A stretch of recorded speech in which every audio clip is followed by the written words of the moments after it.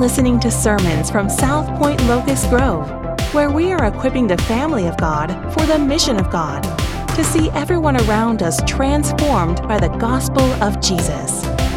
For more information, please visit southpoint.org.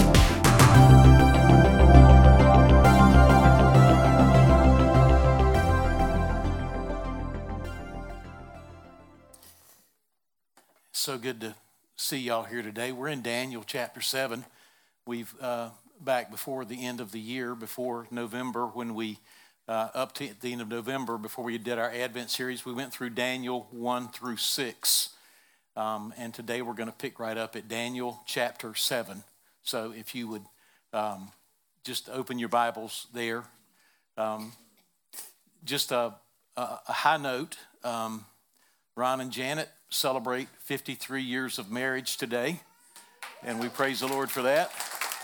And we can celebrate that as a family. Ron told me, and I immediately went over to Janet and gave her my condolences.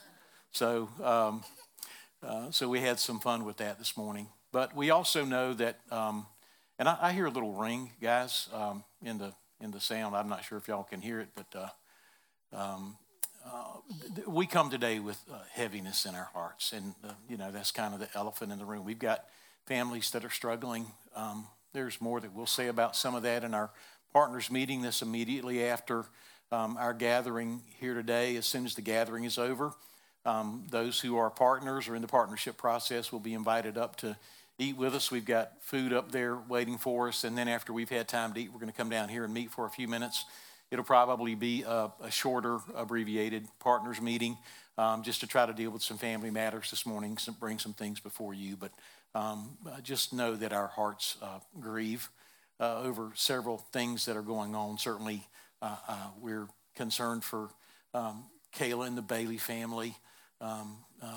Nikki Andrews is in the hospital, and so Michael and Charlotte are here this morning dealing with that. And of course, you haven't seen Clint and Joe here for a few weeks, and so just continue to pray for them as they work through how the Lord's working in their life at this time.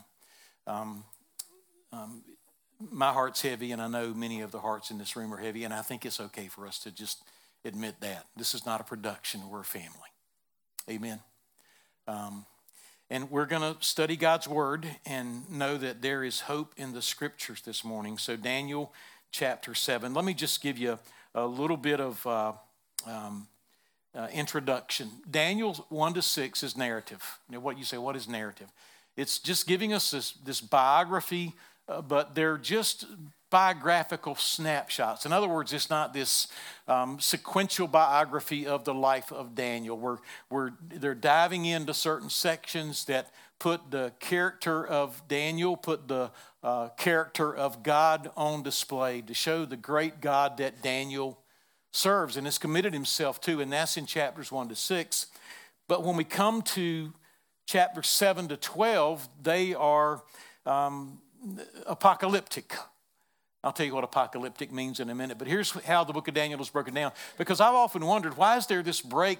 There's chapters 1 to 6, and it's just like they're telling a story, and then you come to chapter 7 to 12, and it's all of this mysterious symbolism and this shock and this awe. What is happening here? I think that we're going to see the character of this man that we listen to understand that when he shares all of this stuff that he's sharing in chapter 7, that this guy's not off his rocker, that he's a solid guy, that he's a godly man, that God has his hand on him, and so that this message is coming from God. And so we are going to look at a couple of words. Let me throw them out there to you. The first word is eschatology. Eschatology means the study of end times. And there are a lot of people that have a lot of different eschatological views. Eschatology can be simple or it can be complex. Most people that are serious about their eschatology will also break your jaw if you argue with them about it. I mean, it's just some serious stuff that divides, and if you don't agree with me and my eschatology, you don't believe the Bible, or you don't love Jesus, or you're a liberal, or just all kinds of things. Everybody who has an eschatological perspective feels sorry for the people that don't hold their eschatological perspective. And I think that's wrong, because I think there's so much about eschatology that we think we understand. Most of our eschatological conclusions are drawn from presuppositional beliefs that we take to the text. In other words, this is the eschatology, the form of eschatology that I believe. Therefore, this text must mean this because this is my eschatological perspective. And so we're looking at eschatology. We're looking at end times. Secondly, we're looking at apocalyptic literature. The word apocalyptic, the word apocalypse, it means the unveiling. It means the revelation, the revealing of things. There is this spiritual world. There is this transcendent world behind the stanzas of human history. And I want to just take a minute before we look at Daniel chapter 7 and look at the words of Jesus as it relates to eschatology and apocalyptic times. Jesus makes it clear, not only in Matthew 24, the Olivet Discourse, this great passage on what we believe are end times, but Jesus comes to verse number 14 of Matthew 24, and Luke 24 would not read quite like I wanted it to there. Matthew chapter 24, beginning in verse number 3, they're asking Jesus about the end times. When are these things going to be? What will be the sign of your coming? And Jesus gives this explanation, but then he comes down to verse 14 and he says, and this gospel of the kingdom will be proclaimed throughout the whole world as a testimony to all nations, and then the end will come. Right? So we can take Scripture and we can take our newspaper, or we can take Scripture and we can look at the news and we can try to make connections between Scripture and the news. The things that are going to happen in the end times are going to happen, and the thing that we need to concern ourselves with is proclaiming the gospel of the kingdom until Jesus comes back. I don't think we need to spend time looking at current events and trying to understand some key that maybe was never intended in Scripture. The same thing in Acts chapter 1 in verse number 8. Verse number 6. And when they had come together, they asked him, Lord, will you at this time restore the kingdom to Israel? And he said to them, it is not for you to know the times or the seasons, for the Father is fixed by his own authority, but you will receive power. And when you receive power, you're going to become witnesses. So please don't let that be lost on us as we look at this apocalyptic literature. It's for us not to be right, but it's for us to be ready. Okay? And as we look at apocalyptic literature shouldn't make us proud and argumentative. Apocalyptic literature should make us humble, and we should be in awe. So let our hearts go there this morning as we consider the Word of God today. Daniel chapter 7, beginning in verse number 1, and I'll go through verse number 14. It'll break down into 3 parts very easily, you'll see. In the first year of Belshazzar, king of Babylon, Daniel saw a dream and visions of his head as he lay on his bed. Then he wrote down the dream and told the sum of the matter. Daniel declared, I saw in my vision by night, and behold, the 4 winds of heaven were stirring up the great sea. And 4 great beasts came up out of the sea, different from one another. The first was like a lion and had eagle's wings. Then, as I looked, its wings were plucked off, and it was lifted up from the ground and made to stand on 2 feet like a man, and the mind of a man was given to it. Verse 5, and behold, another beast, a second one, like a bear. It was raised up on one side, and it had 3 ribs in its mouth between its teeth. And it was told, arise, devour much flesh. Verse 6, after this I looked, and behold, another like a leopard with 4 wings of a bird on its back, and the beast had 4 heads, and dominion was given to it. After this I saw in the night visions, and behold, a 4th beast, terrifying and dreadful and exceedingly strong. It had great iron teeth. It devoured and broke in pieces and stamped what was left with its feet. It was different from all the beasts that were before it, and it had 10 horns. I considered the horns, and behold, there came up among them another horn, a little one, from which 3 of the first horns were plucked up by its roots. And behold, in this horn were eyes like the eyes of a man, intelligence, and a mouth speaking great things, arrogance. The second section begins in verse number 9. As I looked, As I looked, he keeps saying, as I looked, a lot. I think he says it 9 times in this chapter. As I looked, or as I was looking, thrones were placed, and the Ancient of Days took his seat. His clothing was white as snow, and the hair of his head like pure wool. His throne was fiery flames. Its wheels were burning fire. A steam of fire issued and came out from before him. 1,000 times served him. 1,000 served him, and 10,000 times 10,000 stood before him. In other words, Daniel couldn't number them. It was infinity as far as he was concerned. The court sat in judgment, and the books were opened. Everything was done by the law. God didn't just pitch a fit and pour out his fury. There is a law that is given, and all that takes place is measured according to what has been stated and according to his good character. Verse 11, I looked then because of the sound of the great words that the horn was speaking, and as I looked, the beast was killed, this fourth beast, and its body destroyed and given over to be burned with fire. As for the rest of the beast, the other 3 beasts, their dominion was taken away, but their lives were prolonged for a season and a time. Verse 13, we move to a third section. I saw in the night visions, and behold, with the clouds of heaven, there came one like a son of man.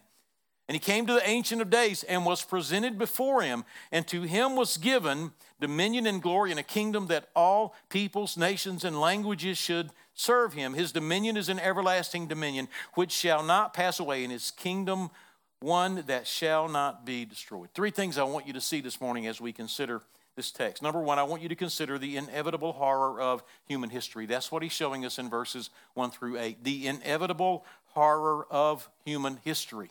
Since the fall of man in Genesis 3, human history has been one power struggle and tragedy after another, and those power struggles and tragedies will not end while we are alive. I don't care what nation you live in. I don't care what political party you are a part of. There are going to be these power struggles and these tragedies that are going to get worse and worse. Human history is a tumultuous, chaotic, violent, ever descending into greater depths of sin and death experience. That is human history. And that is all of that human history will ever be until Jesus Christ returns. But as we think about human history, we see this detailed description in the text. And let me just explain to you the things that we just read. First of all, the winds that are blowing are the winds of divine judgment. These are the winds that God is stirring among the sea of humanity. And so among the sea of humanity is this chaos and this turmoil and this lack of tranquility and lack of peace and violence. So these winds are blowing and the sea is being stirred up, and coming out of the sea are these 4 kingdoms, 4 literal, historical, or futuristic kingdoms that are going to be real kingdoms ruled or participated in by real people and ruled by some form of a personality we will see. The 4 beasts, the sequence is given to us in linear time. In other words, Daniel is here, and we've already seen this in Daniel chapter 2, this vision that was given to Nebuchadnezzar. Now this vision is given to Daniel. And Nebuchadnezzar understood that there were these 4 nations that were involved in this golden image with the golden head all the way down to the iron and clay feet. And so now Daniel is having this vision, and it's the same vision that Nebuchadnezzar had with just a little bit more detail. So there is this lion with eagle's wings, and essentially what we see with this lion is a kingdom that has the pretension of divinity. We know that that is Babylon. We know that that is Nebuchadnezzar. We know that Nebuchadnezzar built these images and said, you bow down and you worship me. He thought that he was God in Daniel chapter 4. We also know that in Daniel 4, Nebuchadnezzar was reduced to a beast.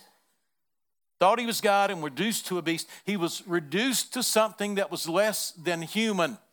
And it looked as though he had feathers on him because of the way his hair had grown out and matted together. But we also know that because he was like an animal, he also stood up on his feet. And so this is the Babylonian kingdom. Historically, this is the Babylonian. You can go back in history. You can set your Bible aside. I'm not encouraging you to do that. But you can set your Bible aside and you can understand when this Babylonian kingdom existed. And so he's speaking out of that, looking back on it from this vantage point that he's in right now. Secondly, the bear is, notice the description of this bear. It's not a hibernating bear. It's not a fasting bear. It's a ferocious bear. It's a devouring bear. This is a nation that is ferocious and devouring and violent and destructive and aggressive and dominant. It is a greedy kingdom. This bear is greedy to grab everything that it can grab and ingest it. And this is the Medo-Persian Empire, second kingdom that followed the Babylonian Empire. Again, this is historical. The third kingdom is the leopard. This is Greece. This is Alexander the Great, who conquered the world. You see the four wings and the four heads. You see this kingdom going to the 4 points of the compass, and Alexander the Great conquering the world, but then dying at a very early age and having 4 different people to take over for him in 4 different regions. But then finally there is this fourth beast that we would say, one view is that this fourth beast is Rome. Is it Rome, the historical Rome that we know, or is it some futuristic form of Rome? I want to suggest to you that it probably encompasses both. It encompasses historical Rome, but it encompasses something that is going to look like this great kingdom in the future. And I can explain that to you here in just a minute. The reason I would say that is because this fourth beast has nothing in human history that can compare to it.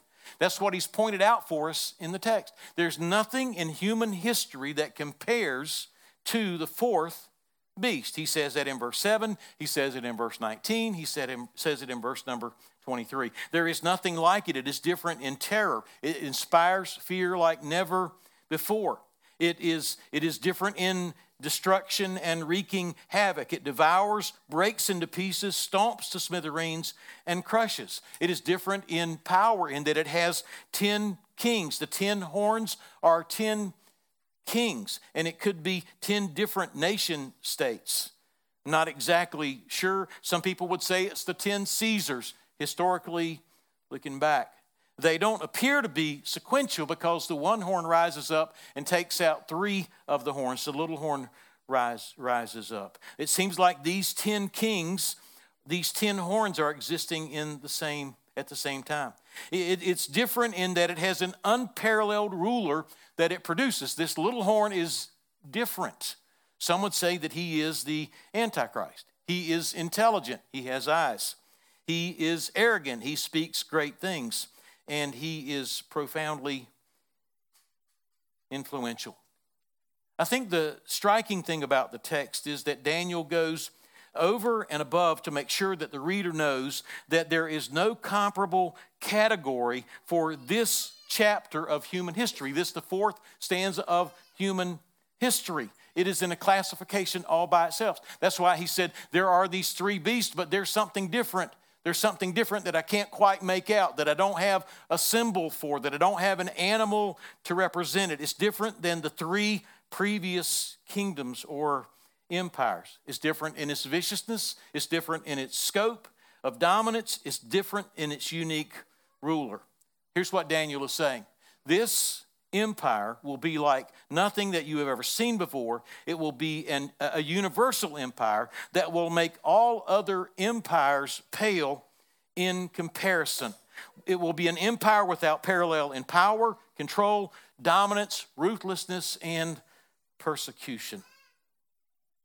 And some writers believe that it will be the last human kingdom, a kingdom that we haven't seen yet. The last human kingdom in which human evil and sin and rebellion will reach its burning point, the crowning moment of the sin of man in human history. Just when you think it couldn't get any worse, Daniel tells us, I believe, that there is a kingdom coming that is going to be so gruesome and so terrible and so abusive that we're going to be shocked if we're living to be there through it. Now, that's the detailed description. You can read through that. You can assign those descriptions or interpretations to it. There are other interpretations. But what is his intention? And what is the intention of apocalyptic literature? We need to understand that. The intention, again, is not for us to become people who are the scholars of details and figuring out all the symbols and the signs. This literature is given to us, this apocalyptic literature is given to us so that we will be in shock, so that we will be terrified, so that there will be an awareness on our part of what the future holds. The overall pattern of human history is moving backwards and getting worse. It's not moving forward. Human history is not making progress. We can do all the climate control we want to do. We can initiate every policy that somehow is going to make things better and save the planet. The problem with the planet is not the trees. The problem with the planet is the heart of man. We are sinful people. We are fallen people. We are broken people. That's the problem with the planet. And sin isn't getting any better. That's why the Bible says the soul that sins, it shall die. The wages of sin is death. The only way that you can ever deal with sin is to kill the host. Sin is so terrible that its capacity for multiplication is beyond limit. That's why you say, I'm going to dabble in this sin. You can dabble in that sin. You can play around with a grain of sin, but it ain't going to stay a grain of sin. It's not going to stay something that you can lock in an hour while you're sitting in front of your computer like you're going to get in and get out of it. No, the sin that we mess with is going to get in us, and its scope is unfathomable. It'll take us to places that we never imagined that we could even possibly go and make us into people that we never thought we could become. And that's the point that he's trying to make here as we understand that sin is getting worse and worse and worse. Nations, by their very nature, are set up for conflict, conquest, and control, always and forever. Nations are going to end up dominating, devouring, inflicting pain. They're going to end up in a time of darkness and gloom and depression. The good news is this, that the convoluted backdrop of human history is the perfect platform for proclaiming the hope of the gospel. There is no hope for this world apart from the gospel of Jesus Christ. There is no hope for us among great leaders of great kingdoms. There are these great kingdoms that were massive and powerful, and financially their budgets there probably wasn't a budget deficit. Their budgets were probably balanced. They probably had great politicians, but they were powerful kingdoms that could not offer hope or remedy for the problem of man, the greatest problem of man, which is our sin. And so the hope that we need cannot be found any place and from anyone on this planet. It can't be found in another human being. It can't be found in any king being voted into office. It can only be found in a better king. It can only be found in a better world that is not here yet, but it is coming. And when you're in captivity, when you've been taken out of your homeland, when you're experiencing persecution, when there is this attempt on the part of those that have captured you to completely eliminate through amalgamation your race of people. When you're on the front lines of lunacy and death, you need hope, and it is there. And it is more real than the deadly symphony of human history. I'm here to tell you this morning that while we see all that is going on, and while we feel smothered by all that is going on in the world, and while sin seems to be running rampant, and there seems to be no cap on it, and it seems to be out of control, and it seems like we're becoming, if you're a true believer, in the minority, and it seems like there is persecution that's right around the corner, I want to tell you that there is hope. So we see in verses 1 to 8, the inevitable horror of human history. Our hope is not in human history turning in the right direction. Notice, if you will, the second thing that we see, and it is the unassailable judge of human history. There is the inevitable horror of human history, and that is not going to change within the confines of this world, of humanity. But there is a judge, the unassailable judge of human history. He says, I was looking 9 times, he says that. And he says, I see 3 scenes. I see 3 fascinating scenes. Scene 1 is the Ancient of Days. Who is the Ancient of Days? The Ancient of Days is God. Stop and soak that in for a minute.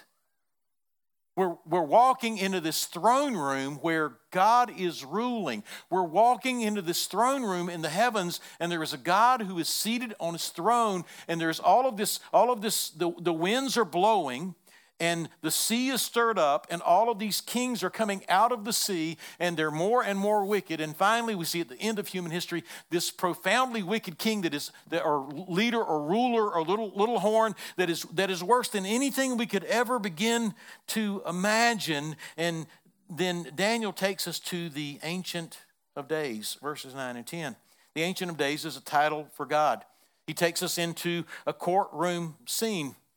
And he contrasts the rising and falling of beastly kingdoms to the all-knowing, all-powerful, ever-present God who has been there all along. When Babylon rose and fell, God was there. When the Medo-Persian Empire rose and fell, God was already there. When Alexander the Great did all the amazing things that he did in conquering the world, God was already there. And when this either historical Rome or futuristic Rome, whatever it will be, when it rises and it falls, God will be there without a doubt. So the Ancient of Days in the courtroom, seated, and all is well. What does this convey to us about God? Number 1, it conveys sanity. While everything is stirred up and everything is crazy and everything is confusing on the earth, God is calm. The Ancient of Days calmly walks into the courtroom and takes his seat. While human kingdoms are in a panic, the Ancient of Days never panics. The Ancient of Days is never surprised. The Ancient of Days sits calmly. The Ancient of Days is unaffected by the shenanigans of insecure world rulers. So we see this sanity, this calmness. Secondly, we see fury. We see fury. We see this fire. Fire is a symbol of God's presence in redemptive history. Fire is a symbol of the judgment of God. The court was seated, the books were opened, the law was clear, the evidence was presented. It was all in the book, and the just fury of God was righteously released against sin and sinful men. Thirdly, we see majesty. We see infinity. We see the supremacy and splendor of the Ancient of Days as there is this great crowd that is innumerable. You've got to get that picture. Here is Almighty God in complete control, seated in heaven while all of these things that are going on. The world has gone crazy. The world has gone mad, but God is seated on his throne. The second thing we see, and this is so comforting, this is so powerful. If you'll look at verse 11, we see the Ancient of Days in verses 9 and 10. But look at verse 11. I just want to read it again. He said, I looked then because of the sound of the great words that the horn was speaking. He's talking about the little horn, this king in the last kingdom. He said, and as I looked, the beast was killed. This little horn was killed, and its body destroyed and given over to be burned with fire. This is absolutely amazing. He goes through verses 1 to 8 to describe, and finally coming down to the end of that section to describe all that is going on in the world. And there's this guy who takes over, and he's the most powerful and most ruthless and most cold-blooded, and the persecution and all that you could describe is nothing like the world has ever seen up to this point in human history. And all of a sudden, he is casually in the text disposed of.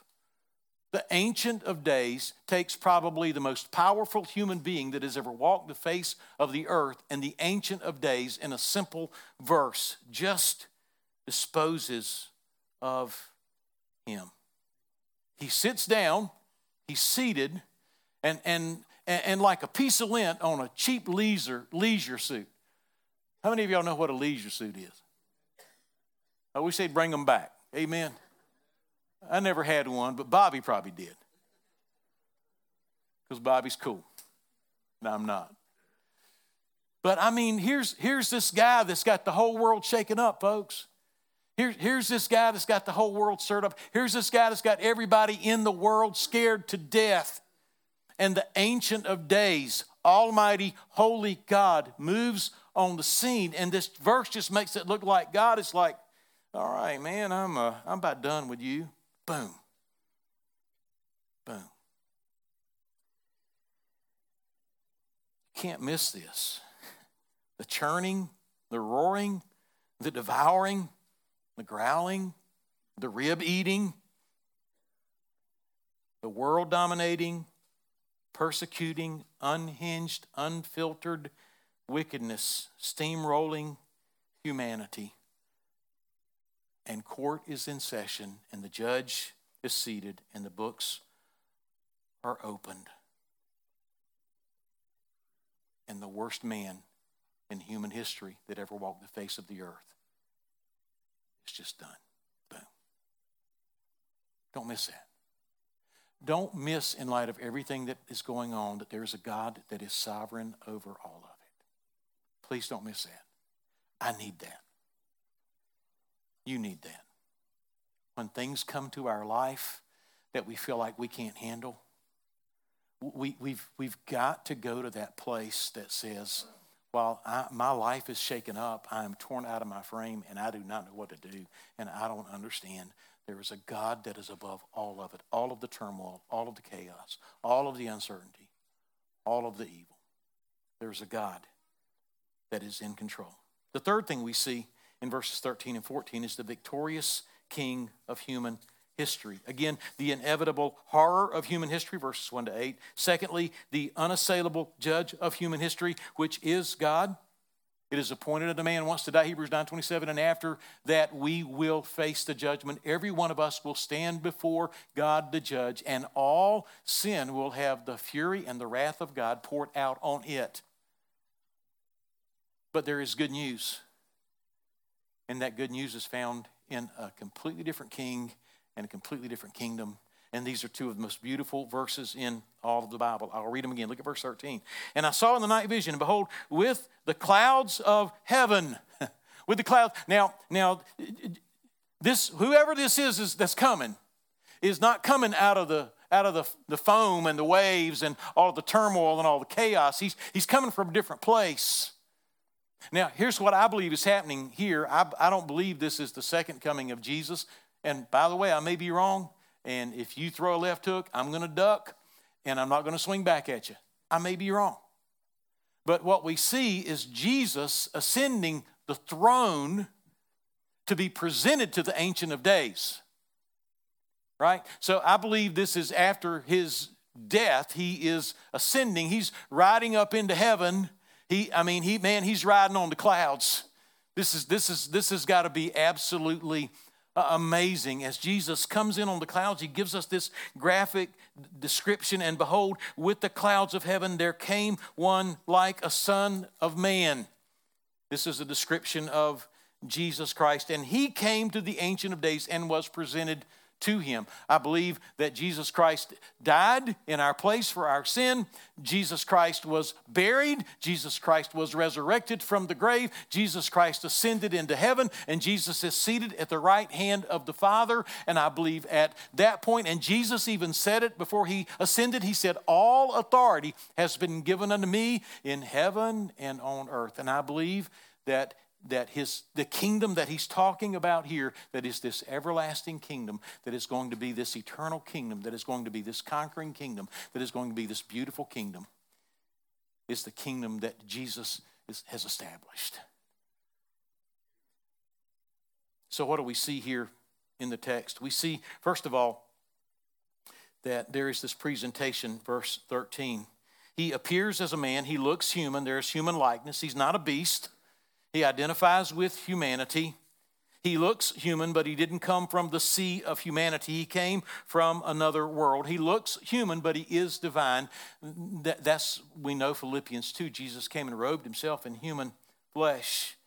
The text seems to indicate that he went from earth to heaven, as I've already said. And he is a great king. He's better than any king you could ever submit or surrender to. He is a sacrificial king. He laid down his life for us. He is a loving king, but God demonstrated his love toward us in that while we were yet sinners, he gave up his life that we might have life. And he blesses all who will enter into his kingdom by faith. So we see this presentation in verse 13. We see this exaltation in verse 14. He is given, he doesn't take it. He has properly paid for this kingdom and more appropriately the people in this kingdom. In other words, he is the ruler of this kingdom and he is the ruler over these people because he has redeemed them. He has paid for them with his blood. He is the rightful king of this kingdom. His father didn't just give him something. There is no nepotism taking place here. And it is an everlasting kingdom. It is an indestructible kingdom. And Jesus even said that he would build his church and the gates of hell would not prevail against it. This is the culmination of human history. And then we see in verse 14 the celebration. There's the presentation. There is the exaltation of this great king. He says, "Unto him was given dominion and glory and a kingdom that all peoples, nations, and languages should serve him. His dominion is an everlasting dominion which shall not pass away, in his kingdom one that shall not be destroyed." This is the everlasting kingdom. All other kingdoms will be done away with. And there is this great celebration where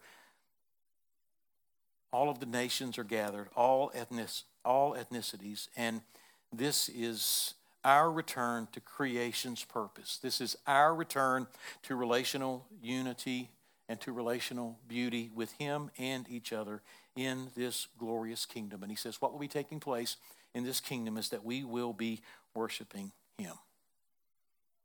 Daniel chapter 7, verses 1 to 14. The God who rules over this world is coming to rule the world. And that is a very good thing. I don't know what God you're serving today, but I'm telling you that whatever God you're serving and whatever kingdom you're part of, that kingdom's going down. That kingdom is going to be destroyed. There is the Ancient of Days in heaven who is sitting in judgment based on the objective standard of himself, and every kingdom will fall. There will not rise up a kingdom that is going to overthrow God. They will all be destroyed. But at the end of human history, there will be one kingdom, and I invite you into that kingdom this morning. And Jesus Christ is the most amazing king. And he wants to be in a relationship with you and in fellowship with you, and for us to be in fellowship with the Trinity, and for us to be in fellowship with each other. And that is what you were created for, and that is how you were created. Call upon the name of the Lord and come into the kingdom. By way of conclusion, let me try to answer two questions. Why is this given to us? It's not so much for insight as it is impact.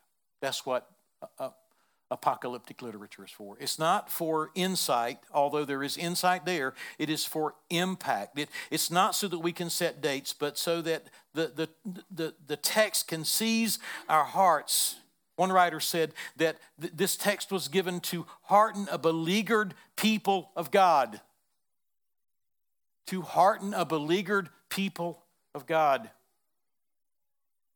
He said, seeing the secret behind history may not keep God's people from pain, but it should keep them from panic. We may be fearful, and rightly so, but we should not be frantic. That's why it is given to us. Don't panic. We are beleaguered. We are tired. We are marginalized. If we stand on the truth of God's word, we're not going to be loved by the world. We are going to be persecuted. Our lives may even be taken. But don't panic. Because there's a better kingdom coming, and I'm already a part of it right now, and you are too if you're in Christ. The second question I would try to answer by way of application is this: what should we do in light of this text? Why was this text given to us? It's given to us to wake us up, to shock us, to say, wow. that we might be in awe at the mystery of God. But what should we do in light of this text? Number one, see the kingdom of this world for what it is. See the rulers of this world for what they are. See the digression of human history and realize that it is hopelessly broken. Don't get wrapped up. Certainly, I want to be a good citizen. Certainly, I want to vote. Certainly, I have opinions about different things. Certainly, I love America. Certainly, I'm a constitutionalist. Certainly, several things that I've been all my life. But there's something bigger than all of that.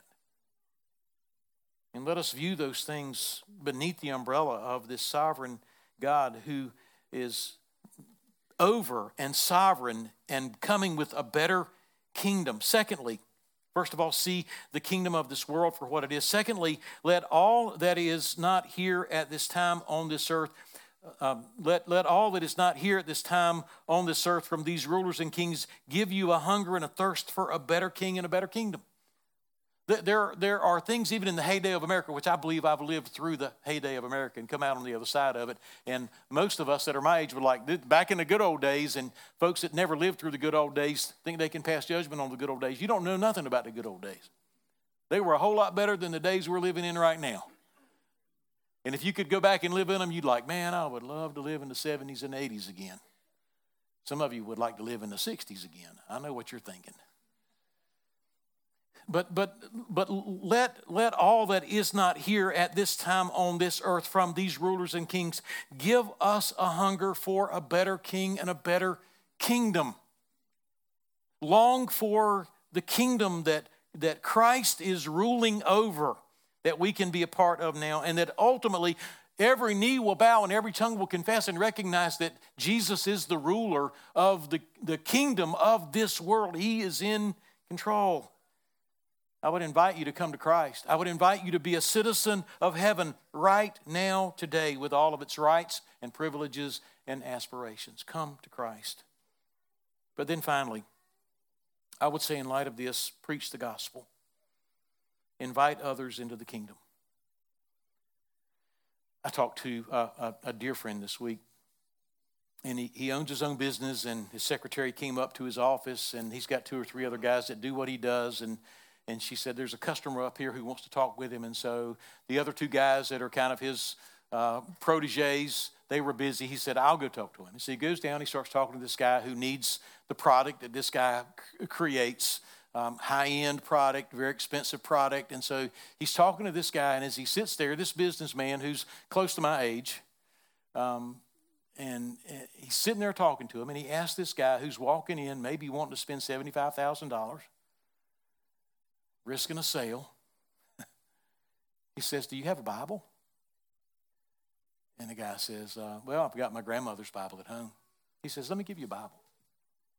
He says, do you know what it's about? The guy says, not really. He said, man, this is the greatest love story that was ever told.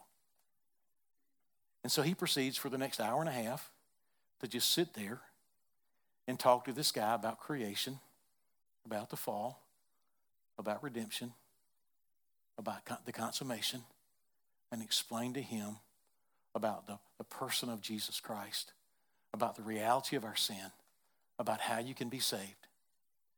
And this guy is just enamored and amazed. I don't know if my friend is going to make the sale. He may not. He may lose a lot of money by throwing a Bible on somebody and talking about Jesus. But he's really not here. He's really not here to get richer. He's really here to proclaim the kingdom until Christ comes back. What do you need to do in light of this text? You need to recognize that the kingdoms of this world and all that's going on in them are not going to matter, but what is going to matter is how we live out of the kingdom that we're already part of, that is coming, and everybody's going to see it, and we need to proclaim the gospel of the kingdom, Matthew 24:14, until he returns. That's our application for this morning. If you don't know Christ, call on his name. Come into his kingdom. When you come into his kingdom, it doesn't make the kingdoms of this world better. It might make them worse. But when you come into his kingdom, you have the hope of eternal life when he returns. And when all is said and done, we have a young lady up in McDonough, and her mother, Michaela. Some of you know Michaela. Her mom passed away this week. And folks, every one of us is going to pass away. And the only hope in life right now, do this with me. Breathe in. Breathe in. Let it out. You're alive. The only hope in life or in death is the gospel of Jesus Christ. Her mom is gone. But she said her mom knows the Lord. That is the only hope she has, is the gospel. And so I beg you this morning, I plead with you to believe the gospel, to come to Christ. That's what you were created for. And then if you believe that, invite others into this great kingdom with this great King. Every Sunday we do communion. It's our time to remember the Lord. It's our time to remember his death, his burial, his resurrection. We remember him just like this text is filled with symbols.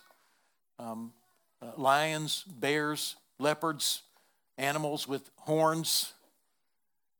We have bread and we have juice. The bread represents the body of Christ. The juice represents the blood of Christ.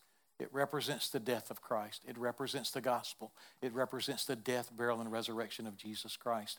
It's our proclamation of many things, but I will say this morning, it is our proclamation of our faith in what he did. In other words, there is nothing that will bring me into a right standing before a holy God. Not performance, not good works, not family heritage. There is nothing that will bring me into a right standing before the Ancient of Days other than the shed blood of Jesus Christ, where the wrath and fury of God was poured out on his Son, and his righteousness was given to me.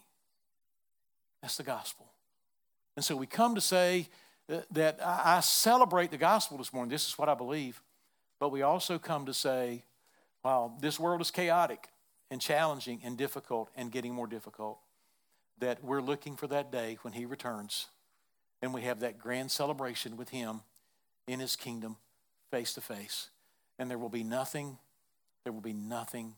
like it. Nothing can compare to it. But we take the bread and we take the juice to remember him and to look forward to his return, to remember the gospel and to look forward to his return. I'm going to pray for us, and then I'm going to invite you to come, and we're going to sing a song, and we'll have some basic instructions for Partners Lunch. I hope you'll stay this morning, and then we'll be dismissed today. Father, bless us now as we open your word and see the only hope in all of human history is the Son of Man being presented to the Ancient of Days, knowing that the Ancient of Days is satisfied with the death of his Son as payment for our sin. I thank you that he is King of Kings and Lord of Lords. I thank you that there is a kingdom that is more real than the United States of America that we can enter into right now this morning with all of the privileges, with all of the benefits, and with a relationship with the Father and the Son and the Spirit that we were created to enjoy. I pray that we would find our joy in that today. Bless us now as we remember you in Jesus' name. Amen. I invite you to come this morning.